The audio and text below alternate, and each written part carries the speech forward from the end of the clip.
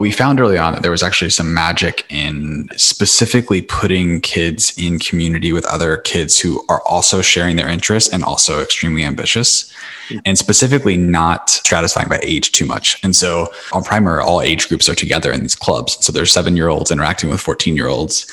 And what's been really amazing is that I think most parents sort of assume like, oh, I want my kid to be only around kids that are his age or her age, because that's how the traditional school system works. And they were like, where's the 13-year-old club for Primer? And it's like, that doesn't exist. On the face of it, you might say, okay, well, that might not be as good, or there's reasons why that doesn't work or whatever. But actually, we found that by doing this, we actually create really meaningful relationships between kids. Welcome to our podcast, What Students Want. There are all these new strategies that people are using to engage students in all walks of life. So let's find out what they are. So I'm joined today by Ryan Delk, co-founder and CEO at Primer. So Ryan spent the last decade building tech companies at Square, Gumroad, and Omni, and he's now co-founded Primer, and I quote, to free the next generation of kids to be more ambitious, more creative, and to think for themselves, starting with homeschoolers. So I understand you were homeschooled, Ryan. First of all, welcome to the show. Yeah, thanks so much for having me, Andreas. So how did the idea of serving the homeschool market come about? Because before that you were in different industries. So how did that come about? Yeah, so I was, as you mentioned, I was homeschooled from kindergarten through 8th grade.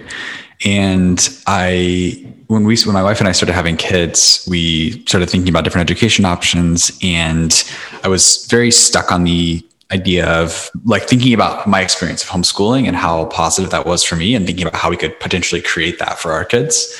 And when I started researching it, I was just stunned to find that there was no one had built a modern homeschooling platform. So there was nothing out there there was no tech product out there that would make it easy for anyone to start homeschooling and delivering an exceptional homeschool experience for their kids. And what I found is that a lot of the parents that were homeschooling were trying to answer the same questions and get the same, sort of figure the same things out that my parents were trying to figure out, 25 years ago.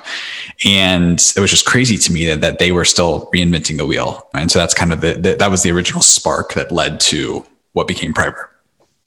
Got it. I know you went through a trial period with a small number of families, and then that ended at some point, and you start to open up to more families. So what's the status of Primer now? Where are you at? Yeah, so we're currently inviting families off the wait list. So we have, what Primer is today is we have 8 clubs that kids can join that are all sort of oriented around their interests. So whether that's learning how to code, to build video games, music, art, nature, science, whatever kids are interested in, we have clubs that they can join. And then inside those clubs, there are both a very large library of projects that they can do. So different types of things they can make. They can document that through Primer on our iOS or iPhone and iPad apps.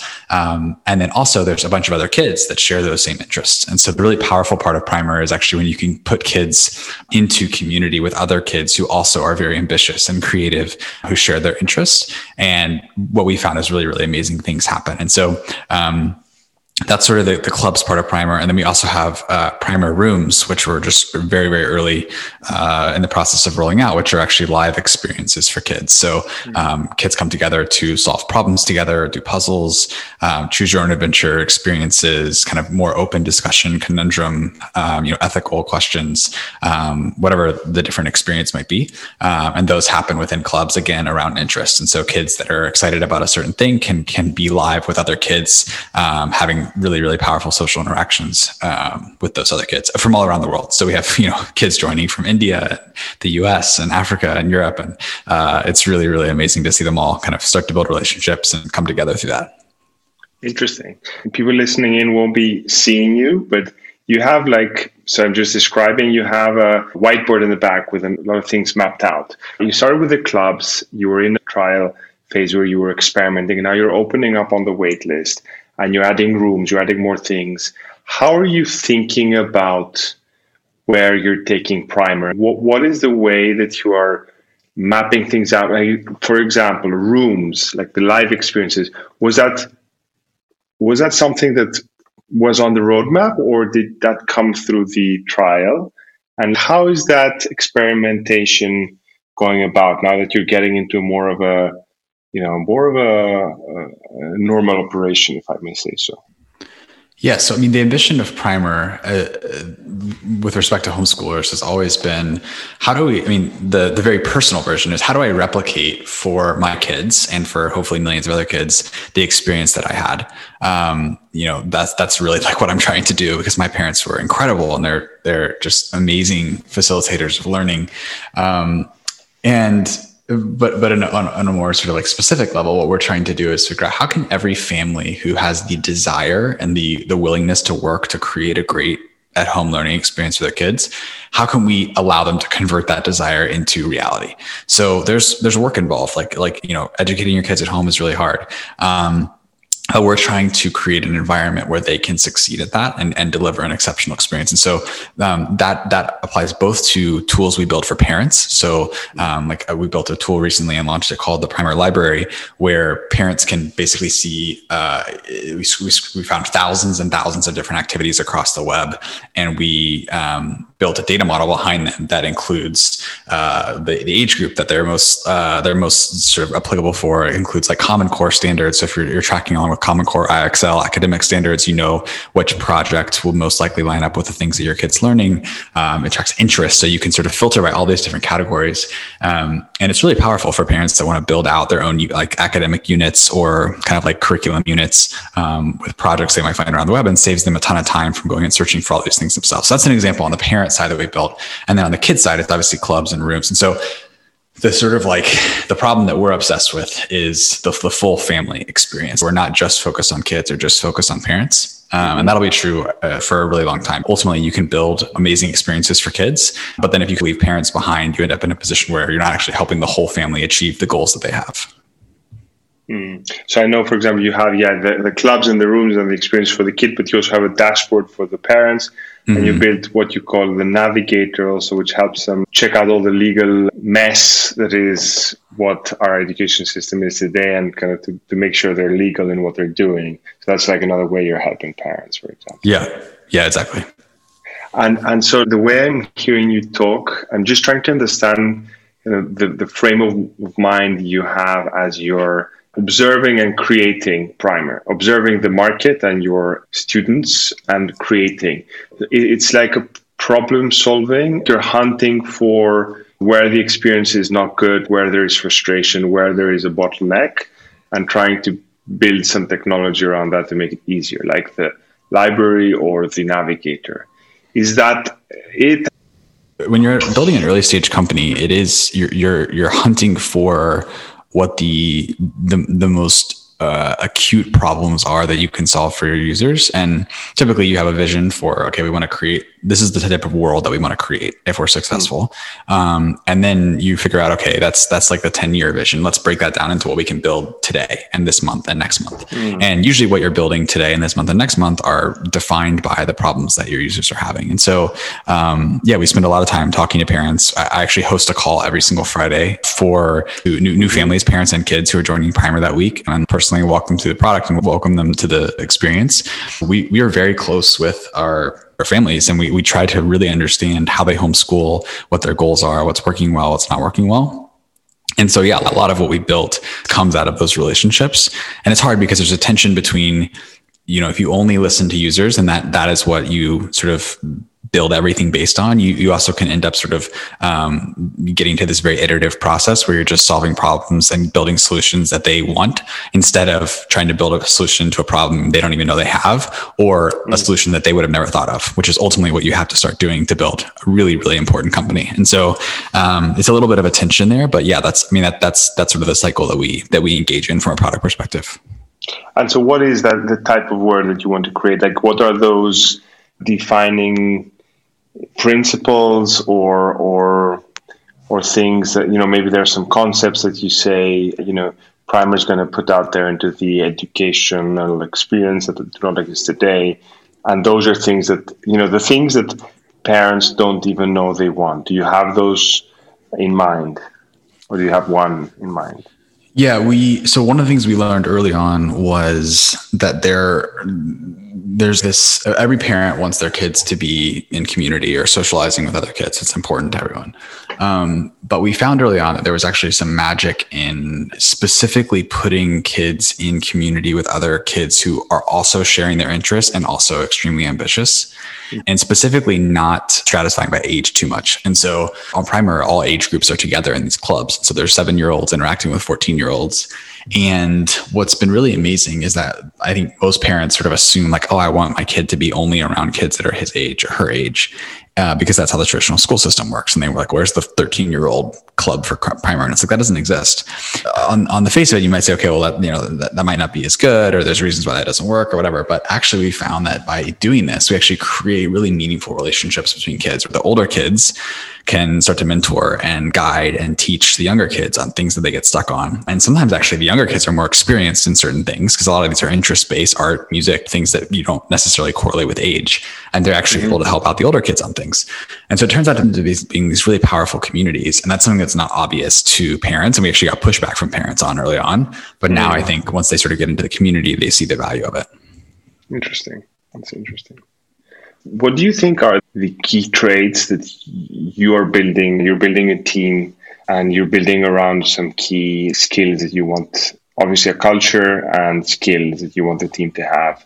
And I guess technology is one. So you said before, this market hasn't had the benefit of good tech product in the past, but what are others? So technology, I could see that in Navigator, for example, just wrapping something which was just messy information in technology.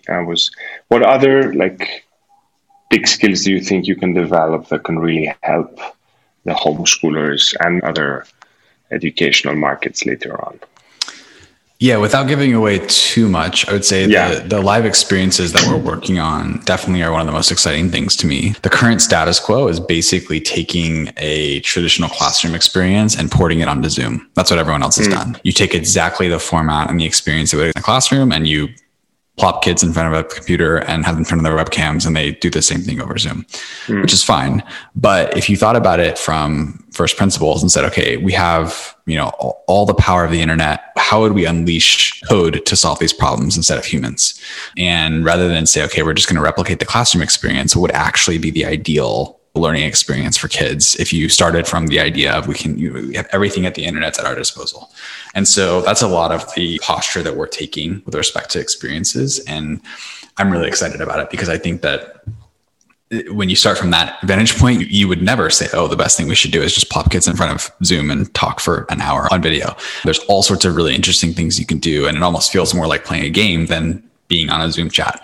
And so that's a lot of where we're focused right now. And I think that's the kind of stuff that gets me really, really excited because that's where we can deliver something that's totally new and fresh to families and to the market that doesn't exist anywhere else. And then we can also attract the best content and the best teachers to want to be a part of that to help us create those experiences for kids. How do you position Primer between tech platforms that are providing content? So there's a lot of content providers entering education and they're really amazing content. So far is that you've curated content and you also have user generated content so far. But there's Netflix quality content for education. And then there's learning management systems which have feeds and comments and things like that. Yep. And then there's co-ops, which are communities. Yep. How is Primer positioned in this ecosystem? Are you disrupting it? Yeah, I think about it less in terms of the industry and more about what tools are parents using to meet certain needs. And so right now everything's virtual, obviously, and so it's a little bit different. But certainly co-ops were a primary method of socialization for a lot of families, and that's something that we will eventually be very involved in long term. So that's certainly something we're very interested in. But then things like learning management systems, we don't think a lot about that. We think about it more in terms of, okay, if I'm a parent, I'm thinking about how do I meet the core academic needs of my kids? There's online platforms they can use. There's other curriculum. And then I'm thinking about how do I help my kids pursue what they're excited about, they're interested in addition to the core academics they need to learn. Every kid, needs to learn to read, needs to learn basic arithmetic, reading and writing, all that kind of stuff. But then how do I actually help them explore their interests? And that's where Primer really thrives right now. And then finally, how do I help them build meaningful relationships with their kids? And those are going to be, friends in the neighborhood, friends in their city, et cetera. But we also think there's an opportunity for kids to get exposure to and really powerful relationships they can build with people that share their interests and are really excited about the same things they're excited about. And so one of the things that if you talk to a lot of people that were prolific online early in their lives, you often will talk to them and they'll say, oh yeah, I got on this IRC chat, or I found this web forum with other people that were really excited about the same random thing that I was excited about, whether it was computer programming or history or whatever the thing was. And that was really transformative for me because I got to meet all these other people. Even though there was no one else in my city who was a 14-year-old who was really excited about this, I got to meet all the other people in the world that were excited about that. And you see this happen with things like Olympiads, where kids are competing in physics or math early on in their lives, and they're being a part of this really ambitious community that shares these interests. A lot of my hope for Primer is how do you help every kid discover something like that, that becomes that community? Because when you think about it, one of the common knocks on homeschooling is how are kids going to get socialization? Implicit in that question is that the current schooling model of socialization is great. And I totally reject that premise. The idea that the 30 random kids that happen to live in my zip code or happen to go to the same private school as me or happen to be zoned for the same public schools as me or whatever is the ideal socialization for my kid is totally crazy. Ideally, your kid would be engaging with other kids who come from extremely diverse backgrounds, who share their interests, who are really ambitious and creative, who can push them to explore new things and push them to work harder. And they can build really meaningful relationships with those kids. And so that's, to me, if you're just starting from what is the actual ideal, I think it's much closer to that. And that's what we want to build over time. You mentioned virtual and physical, zip codes. Do you feel that a hybrid of physical experience will also be in the future, or is that maybe something you do in terms of creating, again, a library or relations with other partners who do the physical stuff? Yeah, we definitely want to do that in the future. I mean, that's not something we're thinking about right now just because of COVID and where the world is, but it's absolutely something that we want to do in the future. What do you think is the biggest risks or constraints that you might face? I mean, you have a lot going for you. You're building a great team. You have tailwinds in terms of the timing was helpful for sure. You have a great list of investors and advisors. You have experience, so you have a lot going for this venture. What would you say are the main constraints, risks, or weaknesses that you're trying to the extent that you can share? Yeah, the hardest thing about Primer is that when you're building so homeschoolers by definition have sort of opted out of a homogeneous system. They've said, hey, we don't want to be part of this sort of the existing school infrastructure.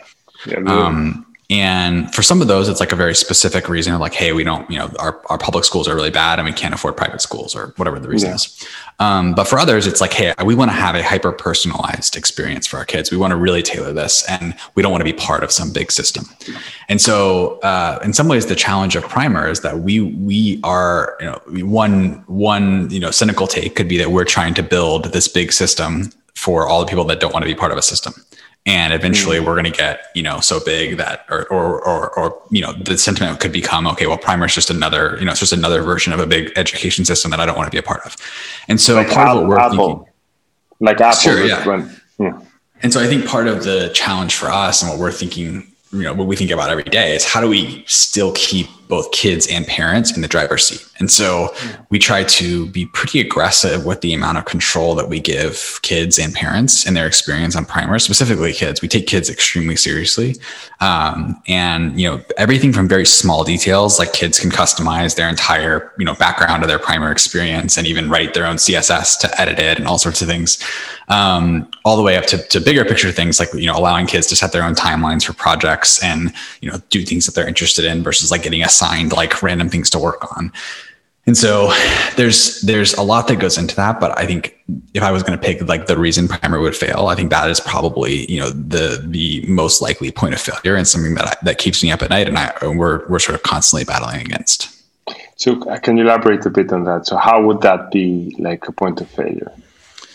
Well, the point of failure would basically be, at some point people say, hey, Primer has hundreds of thousands of families that are using it. it's just another system. It's just another version of private school or public school. That's just, I want to be part of something smaller and more ad hoc and more personalized for my kids. And obviously I have all the arguments against that and like why we won't become that. But that's the thing that I think, when you're building a product for people who, and you're trying to aggregate, millions of people who don't want to be part of a system, that is sort of like the implicit challenge. Yeah. No, I understand that. I understand. So like what does a day in the life of the CEO of Primer look like right now? I mean, what are you focused on personally? What are you delegating? You said the big thing that keeps you up at night, you said, is the future perception of Primer, but in the more short term, what are you tackling personally and what are you hiring for or giving to others to tackle in your day-to-day? Yeah. So, I mean, at an early stage startup, everyone does a lot of different things. So I would say my day is, 10 or 15 different random parts of the company or things that I'm jumping into.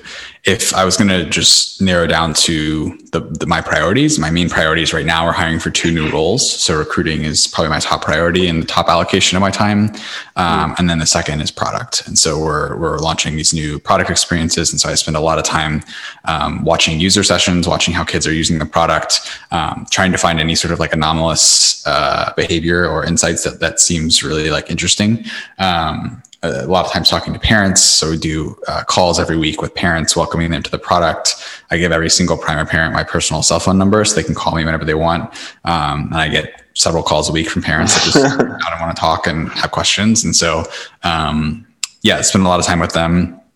And then there's sort of there's like a bucket of like all the other stuff that's like, operations and finance and, HR stuff and all that kind of stuff that we tackle as well. But typically I try to minimize the time I spend on all that and maximize the time I can spend on recruiting and product.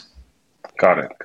So we have a lot of educators listening to this podcast. So there's a lot of school leaders, educators, also some parents, but let's say educators, a lot of them. So is there like you mentioned hiring, so you can include the link in the show notes for them. But anything you want to say to them, anything that you'd like to share with them as a message about Primer, about, whatever. Yeah, I think if you're interested in helping build the future of what I think will be the future of at-home education, we'd love to chat. We're hiring we're hiring some full-time roles, which are more on the product side, engineering, design, but we have a lot of part-time opportunities for people who want to help us design content, curriculum, challenges for kids, that kind of stuff. And so if you're interested in that, I would love to chat with you. My email is ryan@withprimer.com, and I would absolutely love to chat. Yeah, and I'll add all that obviously in the show notes. So do you also have like, I use the term on purpose, do you have instructors? Do you have like in the live experiences, do you have teachers who are coordinating, facilitating, or is it very independent in terms of, and it's going to remain very independent in the way the learning experiences are? Yeah, so it depends on the experience. So we do have some where that is the case, and we have others where it feels a lot more like the kids are going through like a guided experience that doesn't require having an instructor there. And that's, I mean, even when the instructor's there, like we want to maximize kid-to-kid conversation and kid-to-kid interaction. And so, ideally the instructor is sort of sitting back and letting the kids, really drive. Got it. And the way you think of these is like different products, because you mentioned the word product. So the rooms, that's one product. The clubs, it's another. You have these buckets. And in this kind of product, there will be, instructor-led or coordination. In this other one, it's just more like a game-like experience. Is that how you think of it? Yeah, clubs are sort of like the master bucket of the experience. So like clubs are tied to interest. And so right now, the room experiences, the live experiences all happen within the context of clubs. That may change over time, but clubs are sort of like the entry point into Primer. And so you can join as many as you want. But that's kind of how we bucket projects and experiences, and everything kind of falls into those categories. But yeah, over time we may shift it, and who knows where we'll take it. But that's kind of how kids think of Primer right now, is in the context of those clubs. So they'll talk about like, oh, I'm in Game Makers Club, or oh, I'm in Artist Club. Oh, you're in Music Club? Maybe I should join Music Club. Like they talk about those things and they think in that context. Very interesting, Ryan. Thank you so much for all this. You shared your contact information. I'm going to add that in the show notes. Any parting thoughts or words or like anything you want to share as a conclusion of this discussion? I would just say I'm very, very passionate about this problem. I hope to be working on this problem for many decades. And so if you're listening to this and you have ideas for, ways that you want to work together or things you want to chat about, please reach out because we're looking for extremely talented people to join the team and even people that might have really ambitious and crazy ideas, for things that we can do. Great. Thank you so much, Ryan. Absolutely. Cheers. Thank you for listening in today. Please subscribe and share for more interesting conversations about what students want.